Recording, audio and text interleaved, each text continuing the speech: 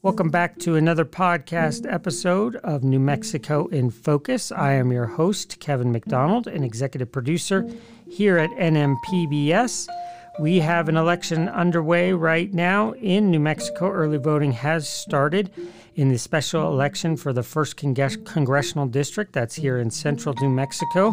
That is to replace Deb Haaland, who was named and nominated and approved to serve as the U.S. Secretary of the Interior, a first for a Native American in our country's history.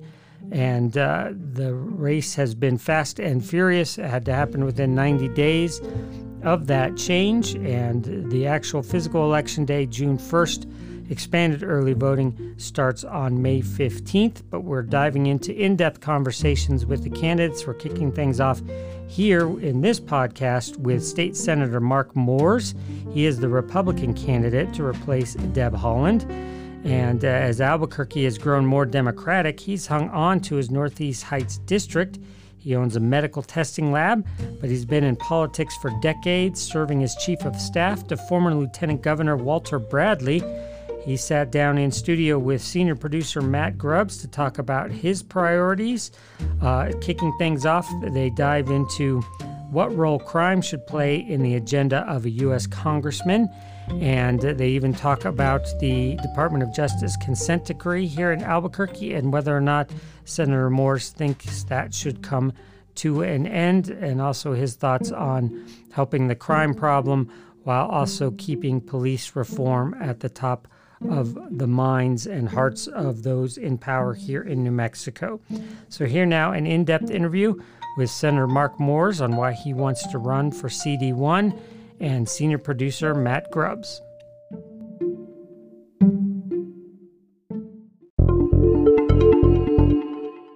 On June 1st, voters in the 1st Congressional District will decide who should replace Deb Haaland. Balloting is already underway, and expanded early voting starts May 15th. The Republican candidate is State Senator Mark Moores. As Albuquerque has grown more Democratic, he's hung on to his Northeast Heights district seat. Mr. Moores owns a medical testing lab, but he's been in politics for decades, serving as chief of staff to former Lieutenant Governor Walter Bradley. He spoke with senior producer Matt Grubbs about his priorities, his take on intra-party differences, and what role crime should play in the agenda of a U.S. congressman. Senator Mark Moores, good to see you. Thanks for spending some time with us. Thank you, Matt. Great to see you. Absolutely. So let's start with policing. Right off the bat. Right, exactly. It's kind of a weird one, right? Because you're running for Congress. Yep. Policing is usually a local issue. But let's talk a little bit about qualified immunity. That's something that New Mexico has recently addressed. What are your feelings on that? Is getting rid of it as a defense a good thing?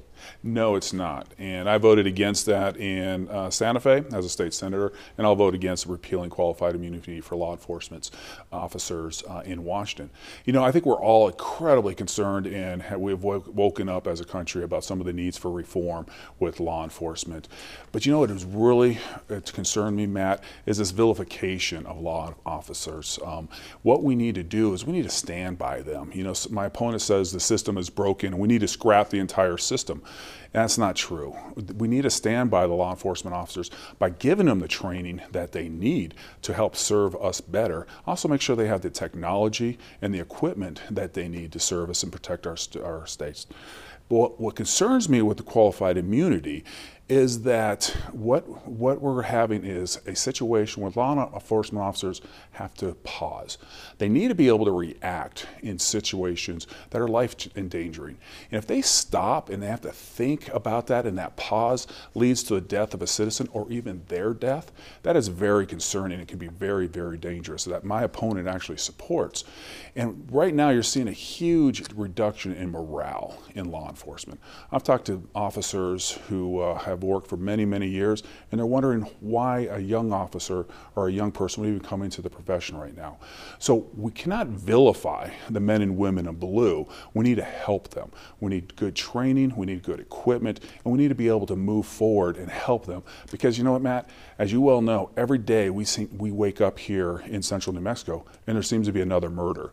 I think there's about 45 so far this year alone. And that is about twice of what the previous record was for this time of year. It's out of control. This epidemic is out of control. We don't need to defund the police. We don't need to eliminate the police. We don't need radical reform like my opponent wants.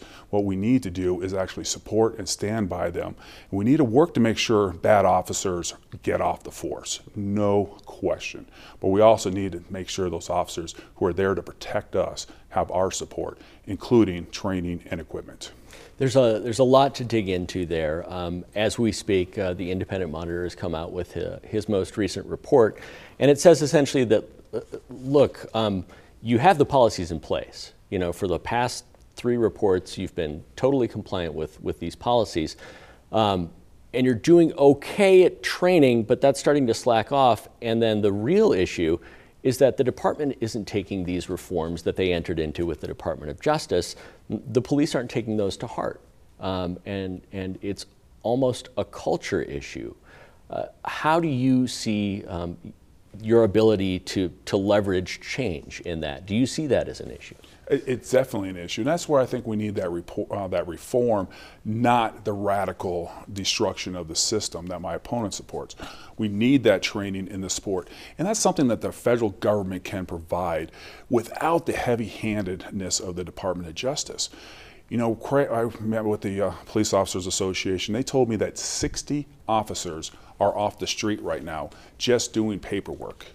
At a time where crime is through the roof and murders are through the roof right now, we're taking 60 law enforcement officers off the streets to do paperwork. We need training, we need support, we need technology, but we need to have common sense about this, especially with crime out of control right now. Do you feel like the Justice Department should allow the Albuquerque Police Department out of the court-approved settlement agreement right now? I do, because right now we're in crisis. Albuquerque is burning, and it seems like the politicians are playing the fiddle. And we got to be able to deal with this criminal element that has just taken over the city right now. And we have to be able to address that right now, or we're not going to have economic development. We're not going to have new jobs here in town. We're going to see this continuation of this brain drain that we see in New Mexico as our young people move. We saw incredible stagnation this last 10 years of population growth.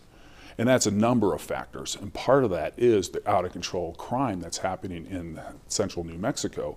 As families and businesses are looking, where are we going to go? Are they really going to go to New Mexico, where every morning you wake up and you see a new murder happen within our town, and the schools are underperforming, and job opportunities for their children aren't here? So that is part of what is happening, and crime is a huge central part of that. Your critics are going to say, if we go back to the way it was before, without having completed the reforms, we're going to go back to a system in which bad cops, and you've mentioned they exist, they were costing the city tens of millions of dollars in settlements. There were huge demonstrations in cities on the East Coast with a $6 million settlement. I can think of in Baltimore.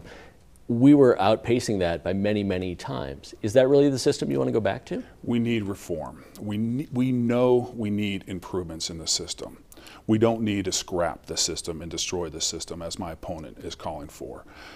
We need to reprove it. We need to get the bad cops and have that oversight off the street. But we also need to give them support, the technology, and what they need to do their job. We can't vilify the men and women who are coming in to protect us and going into dangerous situations and expect them to be there when we are in trouble. Who's going to show up for murders and rape investigations if we just drive all the cops and consider the cops the bad guys? You talked a little bit about your opponent, and you've used the word radical to describe her. The idea that we need to reform the system in a broad way, that does feel radical to you when it comes to public safety and policing? We need to reform the system. My opponent is radical because she has said that we need to pass the BREATHE Act. And I encourage the viewers to go to breatheact.org and look at what she's proposing at. It is the complete destruction of the law enforcement system. Her proposal, according to their own website, eliminates the police, prison, and all punishment paradigm. That's their words. It is completely defunding federal institutions like the DEA, ICE, the Border Patrol, task force, including the FBI terrorism task force. The bill she supports takes away federal funding for bulletproof armor for police officers.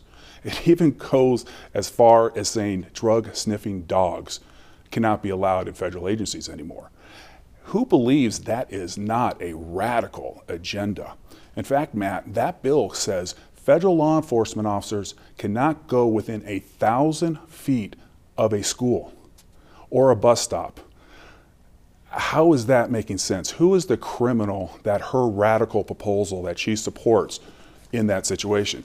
She's saying that police officers, federal law enforcement officers, can't go near a school. Which federal law enforcement officers? It's in the bill, breatheact.org. Is it immigration? No, because it's there might all, be an argument. It says for that. federal, the bill says federal law enforcement officers on Breathe Act. And who believes that makes sense? Who is the criminal in that situation where sexual predators are being treated the same as law enforcement officers? And that's just a radical agenda. You've worked with some Democrats in the legislature who are, they're left-leaning Democrats. Absolutely. I'm thinking of like Matthew McQueen, Andrea Romero. Good friends. Jeff Steinborn. Mo Maestas, all good friends. Are they radical? I believe so, but I think that's what's important. You bring up a very good point.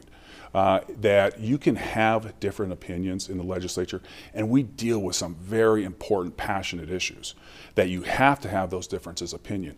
But 90%, my experience dealing with Santa Fe and my experience in government, is that 90% of what we do has to be able to work together.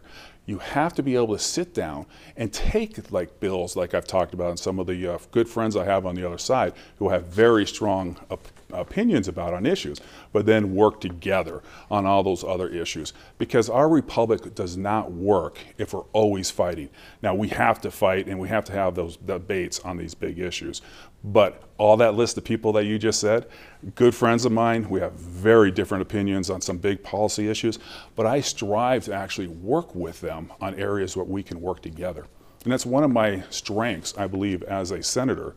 I fight for my conservative values, but I also know that I need to work together with the other side on those that critical issues that we need to advance in New Mexico and the nation. And I'll do that in Washington. I can hear viewers shouting at their screens right now saying that's not how it works in Washington. It certainly doesn't seem to be how it works in Washington. If you win, most of your colleagues will have voted to not recognize the election. That's a sticky issue. Do you feel like there is any question as to whether the results of the 2020 presidential election were legitimate? You said that's not the way it's been working in Washington, and you're absolutely right. Both parties are at fault for that issue, and it's been going on for too long. I have prided myself to actually work with the other side. I actually make it a point every year to find a piece of legislation in Santa Fe that can be bipartisan, including some of the legislation people that you talked about earlier. This last year I did redistricting reform with one of the most liberal state senators, Gerald Ortiz Pino, and we were successful working with a bipartisan, bicameral legislation. So to answer your question, we're a republic. We have elections. Joe Biden is the president. I didn't vote for him, and I'm not happy about that, but we have to honor our constitutional republic. This amazing American experiment is about 240 years old, más o menos, and we need to make sure it continues for another 240 years. We have elections, they have consequences. We moved on as a nation. If we don't, and we continue this bickering back and forth, and we refuse to work together, I fear that in 240 years we won't have a republic, if not sooner. Yeah, it certainly feels shaky at times. I wanted to talk just a little bit about tax structure and this idea of radicalism. It seems kind of radical that the biggest companies and the wealthiest citizens don't pay very much in tax. These are positions that the Republican Party has supported. Does that feel radical to you? I'm a small business owner. We're in healthcare. And so we actually have to recruit doctors, highly skilled medical professionals here to the state of New Mexico. People who can actually do diagnosis of testing and medical exams, and people who diagnose cancers. They are actually, it's very, very difficult to recruit them if we're not competitive. And we're not competitive when they look at we're looking at histotechs and lab techs who are making six figures. And they can go to Arizona, Texas, other states around the Southwest, or anywhere really in the country. And so since New Mexico is not competitive, we have a much more difficult time recruiting. So we have to be competitive nationally and internationally. So the idea of raising the corporate income tax nationally, then putting it, making us one of the most highly taxed countries in the world, puts us at a competitive disadvantage, especially at a time where we need to be bringing that manufacturing base back to America. Again, I was in the healthcare field. I was in the front lines of the fight against COVID. I personally put on PPE every morning and went out there and collected COVID tests myself and put my health and safety online. And what COVID taught us is that we have outsourced way too much manufacturing. All of our PPE, as you remember, we had to find. Now you see how big I am. Try finding PPE to fit me during the middle of a pandemic. But on a serious note, it was difficult. We had to protect our staff and had to protect the people of New Mexico. But we didn't have that manufacturing at the beginning of the pandemic. We have an instrument that is a $250,000 instrument that allowed us to do COVID testing that we use for viral testing in the laboratory. That instrument's made overseas. And for the rest of the pandemic, we only had that one instrument. We could have put 3 or 4 more instruments in use, but we couldn't get them because the manufacturing wasn't available. So we could have helped much more if we had been able to have that manufacturing here in America. And quite frankly, that instrument took a beating, and there was a lot of maintenance issues as we moved forward, so that we could have actually helped New Mexico a lot more if that manufacturing was here in America. And so that's an example of why we cannot be the highest rated taxed country in the world.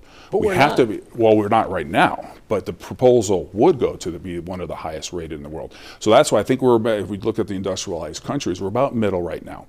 And that's probably where we need to be competitive, because there are a lot of advantages for corporations to be in America. No question about it. We're the most powerful, successful economy the history has ever seen. But by making us less competitive and giving incentives for corporations to move overseas, when we need to be bringing that back here to America, because as COVID proved, we need that manufacturing here in the United States of America, because quite frankly, Matt, there is going to be another pandemic. My grandfather became an orphan because of the Spanish flu 100 years ago. And here we go 100 years later. And with globalization the way it is right now, the next pandemic hopefully won't be for another 100 years, but let's be realistic. The viruses will change, there will be a new virus, and we'll have to be prepared as a nation and a world for the next pandemic. Sure, it's a national security issue. You mentioned redistricting. I do want to get to that. We got about 5 minutes left here and so much to cover. The idea that elections have consequences, certainly. In 2010, Republicans had Project Red Map, which was the idea was to redistrict as many Republican seats as they could. Now Democrats are in control. I'm not sure, can you blame them for not wanting, the Speaker of the House, Brian Egoff, was sort of resistant to this idea of a redistricting commission, which you did get passed in some form. But can you blame them for saying like, well, wait a second, it's our turn, elections do have consequences? That's the problem with politics and redistricting right now, because that's what happens every 10 years. It's not a Republican issue, it's not a Democrat issue. It is about our fundamental democracy in our republic. And that's where redistricting has always been in New Mexico. It has been that blood sport of legislators protecting their own districts and incumbents drawing their districts and taking their house and drawing their districts around and themselves to protect themselves. In New Mexico, it was literally a process of incumbents picking their voters as opposed to voters picking their legislature. And that's a Republican and Democrat issue. It's not one or the other is better or worse, because it is an exercise in raw political power. And it's also an exercise in caucus control. The leaders of the caucuses love drawing their potential opponents for leadership out of their districts. So it is not a Republican-Democrat issue. It is about just raw power.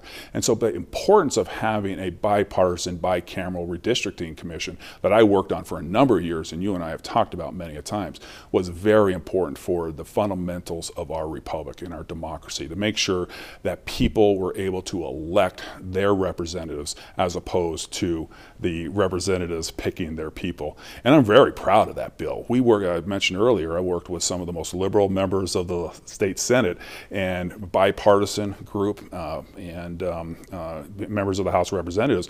It took a team effort to break up that cabal of power. So I'm really excited about the redistricting reform that's happened. I don't believe it went far enough. I would like a constitutional amendment to mandate that independent redistricting commission is the ultimate arbitrator on picking out what maps there are. But what we did this year in a bipartisan, bicameral way really moved the ball forward. Okay, about 90 seconds left. Climate change, how serious an issue is it right now? There's no question that we have to change our energy sources moving forward.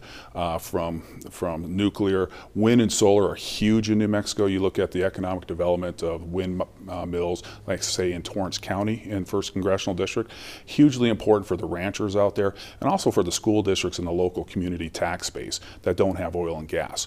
But we also in New Mexico have one of the most vibrant oil and gas industries that have 134,000 jobs. And so it's foolish of us to scrap that like my opponent wants to do and put those people out of work immediately.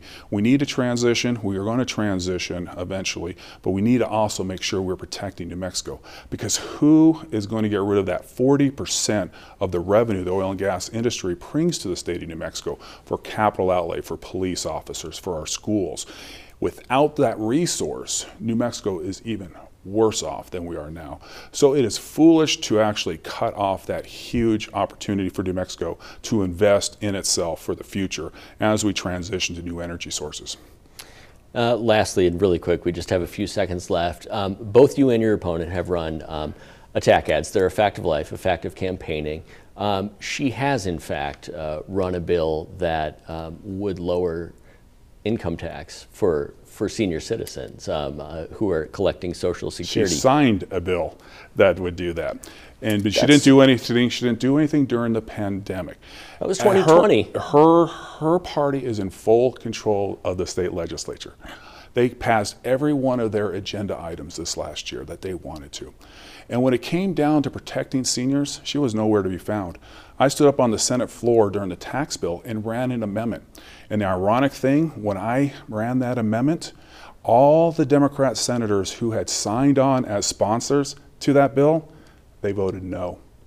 They had the power to protect our seniors as the governor, in control of the governorship, the House, and the Senate by almost 2-to-1 margins. They passed every one of their agenda items. So what they said is, we're going to sign this bill, but it's not really our agenda, and we're not going to really do this.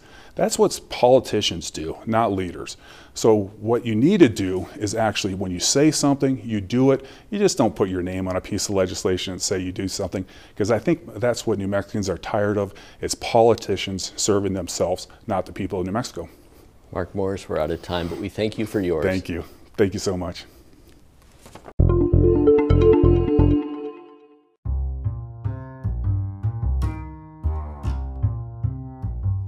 We appreciate you tuning in as always. And again, would love to hear your thoughts on our approach to break up the weekly show into shorter podcast episodes. Do you like that, or would you like it all in one big chunk? You can let us know here in the podcast or on any of our social media channels, Facebook, Twitter, Instagram, YouTube. Find us any and all of those places. We'll be back again in the next day or two with the Democratic candidate in the 1st Congressional District special election. That's State Representative Melanie Stansbury. Until then, stay safe, stay healthy.